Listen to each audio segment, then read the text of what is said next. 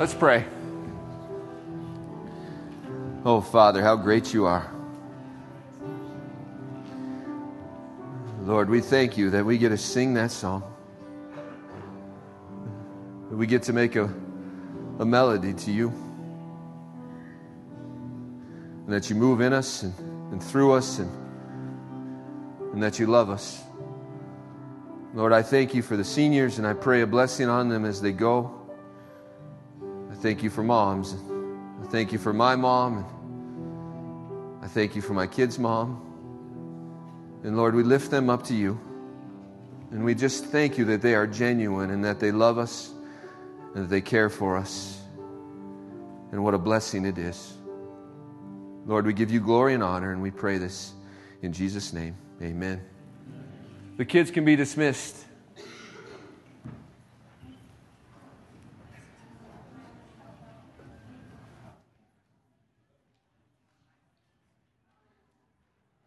As I was putting together this sermon series, I didn't think about Mother's Day and graduation. And so later on, I look at this text and I'm like, oh yeah, this is perfect for Mother's Day. Romans 12:9. Let love be genuine, abhor what is evil, and hold fast to what is good. And so I'm looking at this text and I go, yeah, moms are genuine. I mean, they have this real love for their children. And we can apply this to graduating seniors. Every mom and dad in here want their children to stay away from what's evil. In college and in the workplace, wherever that's at, they want them to hold on to what is good and to hold on to Jesus. And in fact, this word genuine means authentic, sincere, and real. The problem is this text doesn't actually say genuine when you look at it in the Greek. The word here in the Greek is anhypokritos. It means without hypocrisy or without deception.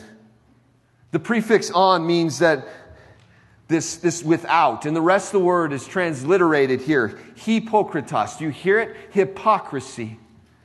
It's the actual word. And this word originated for an actor or somebody who plays a part other than themselves. Somebody who's two-faced. And if you've been around the church for a minute, you know this. We've been told since we were little not to be hypocrites, but to be genuine. But yet it's still a problem in the church. Still a problem in our relationships. And so why would Paul use the negative word here?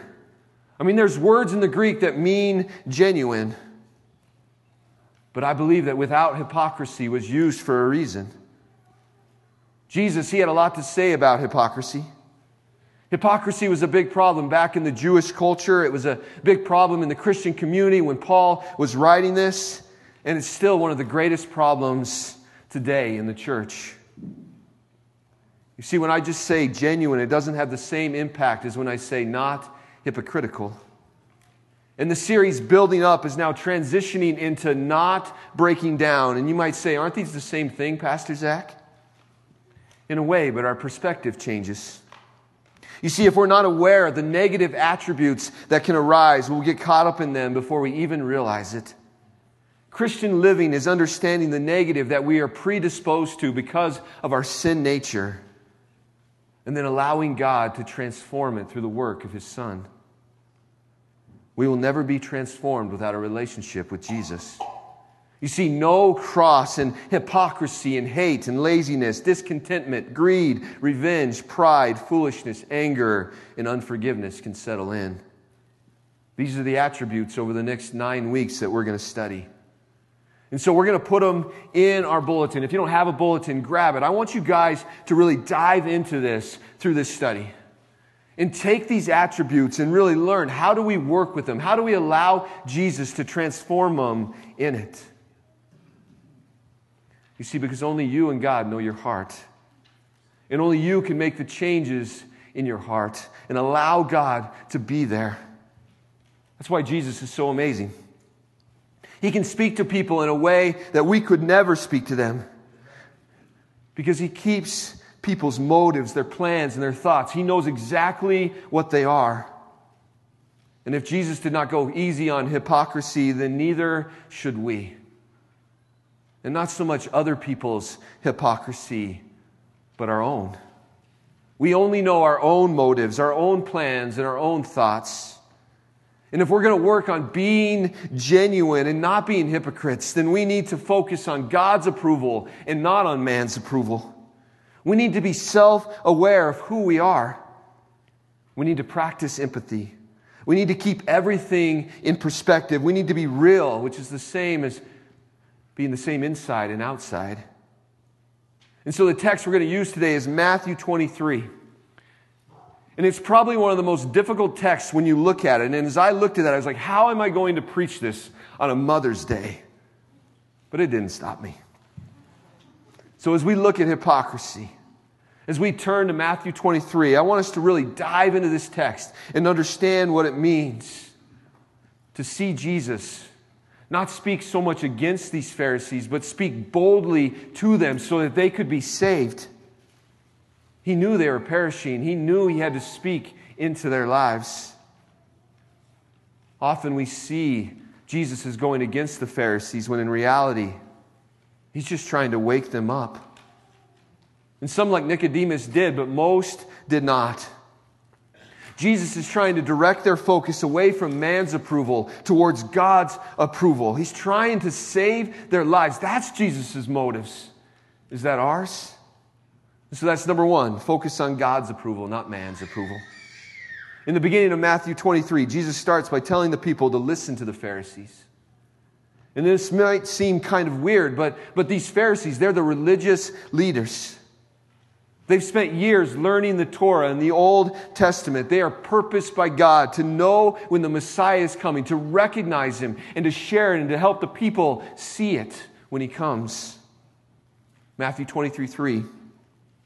So do and observe whatever they tell you, but not the works they do. For they preach, but they do not practice. Hypocrites act in a way that contrasts what they preach. It'd be like me sitting up here and telling you to go share the gospel, and I never do it. It'd be like me telling you to love your wife, and I'm having an affair on the side, and I promise I'm not. But think about the damage that it would cause to our church and to my family if I was. But hypocrisy has the same type of effect on relationships. You see, nobody trusts you, nobody believes you, nobody sees Jesus in you, or worse yet, they see Jesus as a hypocrite. Moving on, verse 4 tells us the Pharisees tie heavy burdens on the people, but they're not willing to lift a finger themselves. And so basically what's going on here is there was a law of Moses. Moses wrote down this law given to him by God. And Jesus never goes against this law. In fact, He's the fulfillment of it. But the Pharisees had added an oral law. And this oral law was used to protect this written law that Moses had written. It was like this fence put around it. And Jesus was always going after that one. Jesus was always challenging the hypocrisy when it came to this oral law written by men. You read about it in Mark 7. You read about it in Matthew 15. And Jesus, He challenges them with Isaiah 29:13. And the Lord said, because this people draw near with their mouth and honor me with their lips, while their hearts are far from me, and their fear of me is a commandment taught by men. God's laws are beautiful. God's laws are free. Man's laws are restrictive and captive. The Pharisees, they understood that no one could keep all these laws, but they still wanted people to think that they could. They wanted people to think that they were special so that they could have the power. Jesus right here, He's accusing them of being stricter on the people and more lenient on themselves. They were missing the point of the law. And He was showing them how to live with hearts of compassion and not hearts of stone. He's telling them to focus on a passion for God and not on the rules. You see, when we love the rules first before God, our rules become our God. And then we're more apt to seek out this approval of man. But when we focus on God and His approval, our motive is no longer on us, but on what God thinks, who God is, not what other people think of us. And so Matthew 23, 5 through 7. They, talking about the Pharisees, do all their deeds to be seen by others, for they make their phylacteries broad and their fringes long. And they love the place of honor at feast and best seats in the synagogue and greetings in the marketplace and being called rabbi by others. What is their motive? The question for us is, what is our motive?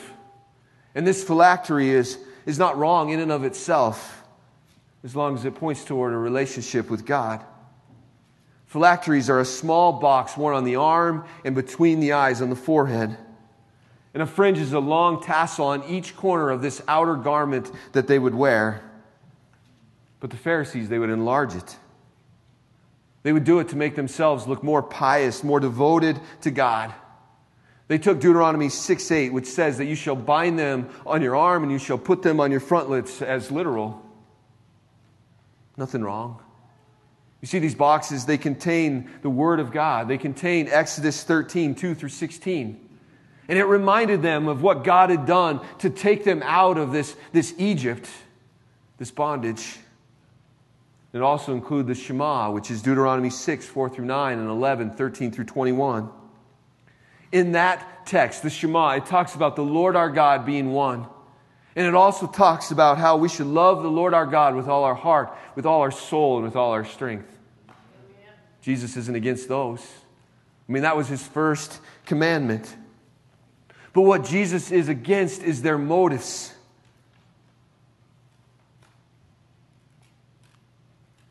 And that's what I want us to evaluate. Evaluate our motives. You see, because we should always be pointing people towards Jesus, because he is the one that is special, not us. We are only special because of him. I had a person a few months back, or a couple months, I'm not sure when, but he came into my office. And he was completely broke because he had helped somebody fix their car, he'd helped another person pay rent, and he'd helped somebody else pay off a bill. And he kept telling me that he was a generous person. And I asked him again, I said, why did you help these people? And he said, because it makes me feel better. Now that doesn't seem that bad, right? But as I started to talk to him, I said this, how long did that last? And he said, not long. And I looked at him and I told him, I'll help you. But you're really not helping people because you want to help them. You're helping them to fill this void in your life so they will like you. You want the approval of man. And he looked at me and I could see that he got it. You see, whose opinion do we care about the most? Do we evaluate why we give? Do we evaluate why we serve? Do we evaluate who we are? And that's number 2. We're to be self-aware. At the end of verse 7, it says, being called rabbi by others. Think about it. Am I a pastor so that you can call me pastor? Is that my motive? I hope not. I know not. But if I need somebody to call me a doctor so I can find my worth, if I need somebody to call me an attorney so I can find my worth, or a professor, a councilman, a congressman, whatever your title is, then you've lost your way. And it's not that we can't call people these titles. No, I teach my kids to do it out of respect. But if you find your worth in the title, then you're not directing the glory towards God. You're directing it towards yourself. We need to understand that we are only these things because God blessed us. It says this in verse 8 of Matthew 23. But you are not to be called rabbi, for you have one teacher, and you are all brothers. The ultimate teacher is God. God deserves the credit for everything. In verse 9 says this, and call no man your father on earth, for you have one Father who is in heaven. Now, he's not saying that you can't call your dad here father. He's saying that your heavenly Father is everything. And that's the one that you should look towards. That's the one that you should lean into. That's the one that you should be focused on. Verse 10, it says, neither be called instructors, for you have one instructor, the Christ. Now, you might not see it, but Jesus right here is putting himself on par with the Father. He's calling himself God right here. And you see, we should understand where our place is. And when we understand where our place is, it helps us to understand who we are. And when we have an idea of who we are, we don't have to lie, we don't have to be fake. And what's on the inside can be the same as what is on the outside. And we can be real. And we can demonstrate truth in our actions. Verse 11 and 12. The greatest among you shall be your servant. Whoever exalts himself will be humbled, and whoever humbles himself will be exalted. We are to realize that we are all servants and that we are to remain humble. And when we do this, it frees us up to live lives, genuine lives. I'm telling you, the consequences are high if we exalt ourselves. I don't know about you, but I have no desire to humble myself. I have every desire to be humble to God, to allow God to be the one that works in my life. Why would I ever exalt myself? But the problem is sometimes we do.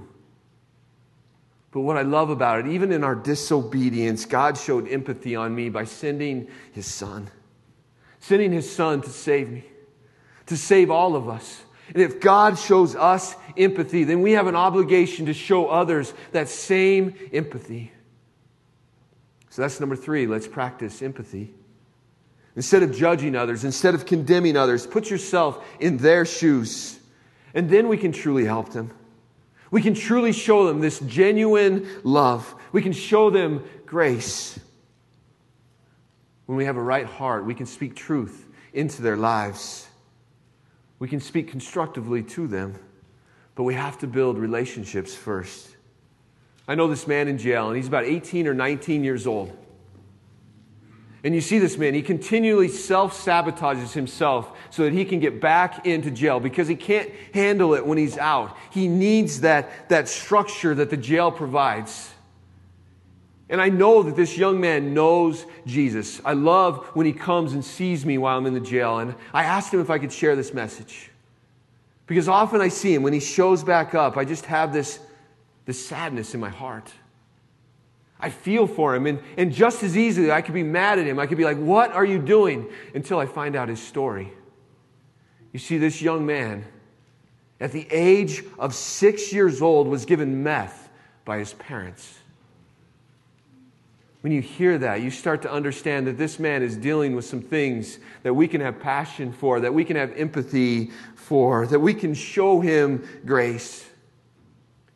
Now, that doesn't mean that I don't speak truth in his life. That doesn't mean that his actions have an excuse. No, that means that we continually show him the love that Jesus showed us. That we take time to get to know him, to continually work in his life, and to not give up on him. You see, sometimes we can make it difficult for people to know Jesus. And that's exactly what the Pharisees were doing. Matthew 23:13. But woe to you, scribes and Pharisees, hypocrites! For you shut the kingdom of heaven in people's faces. For you neither enter yourselves nor allow those who would enter to go in. This woe is a term used to express condemnation. And Jesus is not condemning them. He's warning them of their current condition of condemnation. The very people who were supposed to be looking for the Messiah, they were missing it. I mean, He's right there, and they miss it. And not only that, they don't lead other people to Him, they lead them away. They wanted power and prestige more than they loved the people God had given them to bring the message to. Every person in Scripture that genuinely seeks out Jesus finds Him. The ones that actively seek against Him and ignore Him do not. I don't want this church to ever be a place that actively pushes people away from Jesus. How do we bring them to the saving knowledge and understanding of who Jesus is? See, I never want them to be like the people in verse 14. Now, you may look at your Bible, and if you have a modern Bible, you notice that verse 14 is not in there. If you have a KJV, it is. And it says this: Woe unto you, scribes and Pharisees, hypocrites! For ye devour widows' houses, and for pretense make long prayers. Therefore you shall receive the greater condemnation. Guys, the only reason that verse 14 is not in there is because the older manuscripts did not have that text. Let me share. I just can't leave it right there. I got this from gotquestions.org. The KJV was translated in 1611 AD. And these KJV translation used a Greek manuscript called the Textus Receptus. Try saying that. But since that time, we have found thousands of biblical manuscripts that were dated earlier than that one. And as we started looking at these texts, we noticed that there were some things that were added by scribes. Probably not intentional, some places maybe. But they believe that earlier manuscripts are more likely to be the ones that are correct. And so we take that in these newer, like the ESV, right? The one that we work through. And we see this text, and some of them will have like brackets or not commas, but you know what I mean. They'll have footnotes. But what's awesome is that the gospel, the meat, the foundation of our Bible, there is no change. It stood the test of time. I was just downstairs, and we were talking about Islam downstairs. Now, don't get crazy. I'm comparing it to why Christianity is better. But as I'm looking at Islam took this text and said that it was corrupt. They said that God's word was corrupt, and Muhammad changed it. But as you look at Christianity has never done this. Christianity goes all the way back to the beginning. It takes this word, and it's just this continuation of Jesus. And Jesus is the fulfillment of it. And it's what makes Christianity so beautiful. And so as we look at these words, I don't believe that these words were necessarily left out because Jesus didn't say them. I believe Jesus did say them. We see that in Mark 12:40. But where I really want to go with this text is to see how these Pharisees did not show empathy, how they lacked it. You see, the Pharisees cared more about the people seeing and hearing their long prayers than they did widows having a place to live. We cannot say that we love Jesus and not care about the well-being of others. Matthew 23:15. Woe to you, scribes and Pharisees, hypocrites! For you travel across sea and land to make a single proselyte, and when he becomes a proselyte, you make him twice as much a child of hell as yourself. Basically, what is being said here is the Pharisees, they were going out and they were making converts like we should be doing. But while they're doing it, they're actually condemning those converts to hell by not recognizing the Messiah. It's the same thing that's happening in all these cults today. It's the same thing that is happening in any religion that is not focused on the Messiah, this Christ who came and redeemed us. You see, Satan loves it when we're pointed towards something that's fake, that's false. When we are dependent on a fake understanding about it, we're not looking towards the right understanding of it. And on top of that, we should have empathy as people for the people that are dying, not understanding who the Messiah is, thinking they are saved from something else. And I pray that we don't be a church that gets caught up in the rituals and the traditions and all the things that we do on a Sunday morning, that we are more about the people that are lost and we seek them out and we care about them and we love them, because that is a right heart that Jesus gave us. That is genuineness, not hypocrisy. Do we keep everything in perspective? That's number 4. The Pharisees, they get caught up in all these small things, like what we can swear an oath by. Is it the temple or is it the gold in the temple? Verse 16. Is it the altar or is it the gift on the altar? Verse 18. But I can tell you that James is very clear about what we should swear. James 5:12. But above all, my brothers, do not swear either by heaven or by earth or by any other oath, but let your yes be yes and your no be no, so you may not fall under condemnation. We are not to swear. We are not to swear to God, because when we are genuine, our word means something. Only the hypocrites have to add something else to it. And what's important is that we stop making promises that we can't keep, and that we keep the promises that we make. That we focus on God's plan and His perspective rather than on oaths and trying to make ourselves look righteous. Matthew 23:23. Woe to you, scribes and Pharisees, hypocrites! For you tithe mint and dill and cumin and have neglected the weightier matters of the law, justice, mercy, and faithfulness. These you ought to have done without neglecting the others. This tithe of herbs was required. And Jesus is not against it. He was not against all of these things, but he's against missing the true essence of a relationship with God. Verse 24, you blind guides, straining out a gnat and swallowing a camel. Now, what does that mean? I didn't know. I had to look it up, right? We focus on the little things like straining a gnat out of our drink when there's a camel in it. Right? Hypocrisy is this camel, this thing that we have to seek out and destroy, this thing that we have to worry about. We get so caught up in all the little details and miss God's amazing justice, which allows us to focus on mercy and faithfulness. We don't have to worry about whether or not a person gives the right amount or whether or not they're obeying all the rules, because when they have Jesus, it is on their heart. We can focus on God's attributes like we spent 4 weeks doing. We can learn to apply it to our lives. But the Pharisees, they wanted to make everyone apply to what they were saying because they wanted the power. They were hypocritical. And Jesus is not about the Pharisees' power. He's not about our power. He's about saving souls. He's about surrender to Him. That's the perspective that we must take in everything that we do. And if we lose that perspective, then we will never be real. And we will always be hypocritical. And so that's number 5. Be real. Be the same inside and outside. Instead of being afraid to show your human side, embrace it. You see, at the root of hypocrisy is a desire to be loved and accepted without judgment. But we often trade man's judgment for God's.